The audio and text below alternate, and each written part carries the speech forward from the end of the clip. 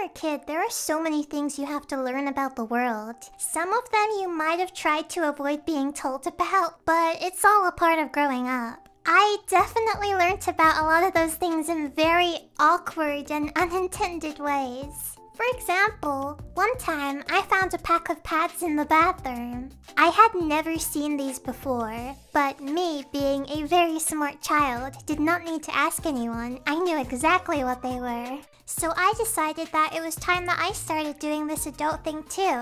I would start using pads. So I started pulling all of the pads out of the pack and sticking them to my legs. I thought that they were waxing strips. I'd seen TV commercials for waxing strips and I thought that these looked exactly the same.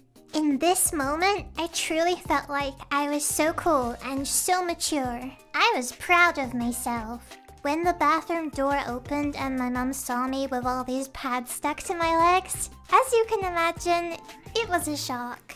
I didn't find out what the real purpose of pads was that day, but I at least knew to not touch them anymore.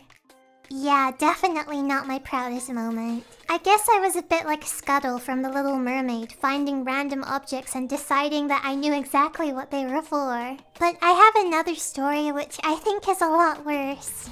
One morning where I'd just woken up and opened up my bedroom curtain same as I usually do, I was just about to leave the room to go get some breakfast when something out the window caught my eye. On my street there were communal bins used by everyone living there, and one of those bins just happened to be directly in front of my house. And the thing that had got my attention was right next to the bin on the ground. A big, bright pink box. And the same way that any other logical person would react.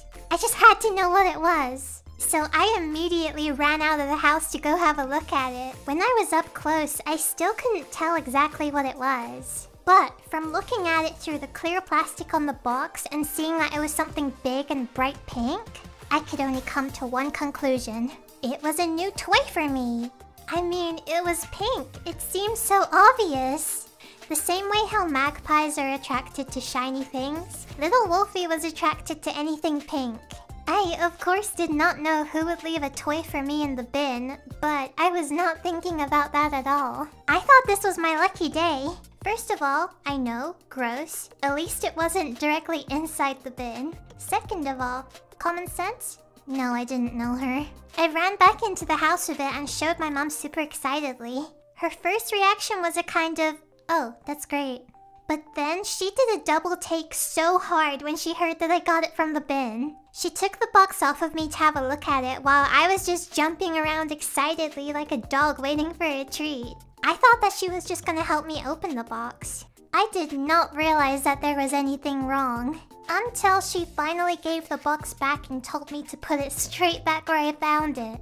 I asked the reason why and she kinda hesitated before whispering in my ear, "That's a toy for adult time." In my mind, I did not have an accurate idea of what that meant just yet. But I at least understood that it was not a present for me and I needed to get rid of it. So many years passed until I remembered this story and actually understood what the adult time toy was. It kind of reminds me of watching movies as a kid and not understanding a lot of the jokes, but then revisiting them as an adult and suddenly everything makes sense. But I can definitely say that this story is easily one of the most cursed childhood moments that I had.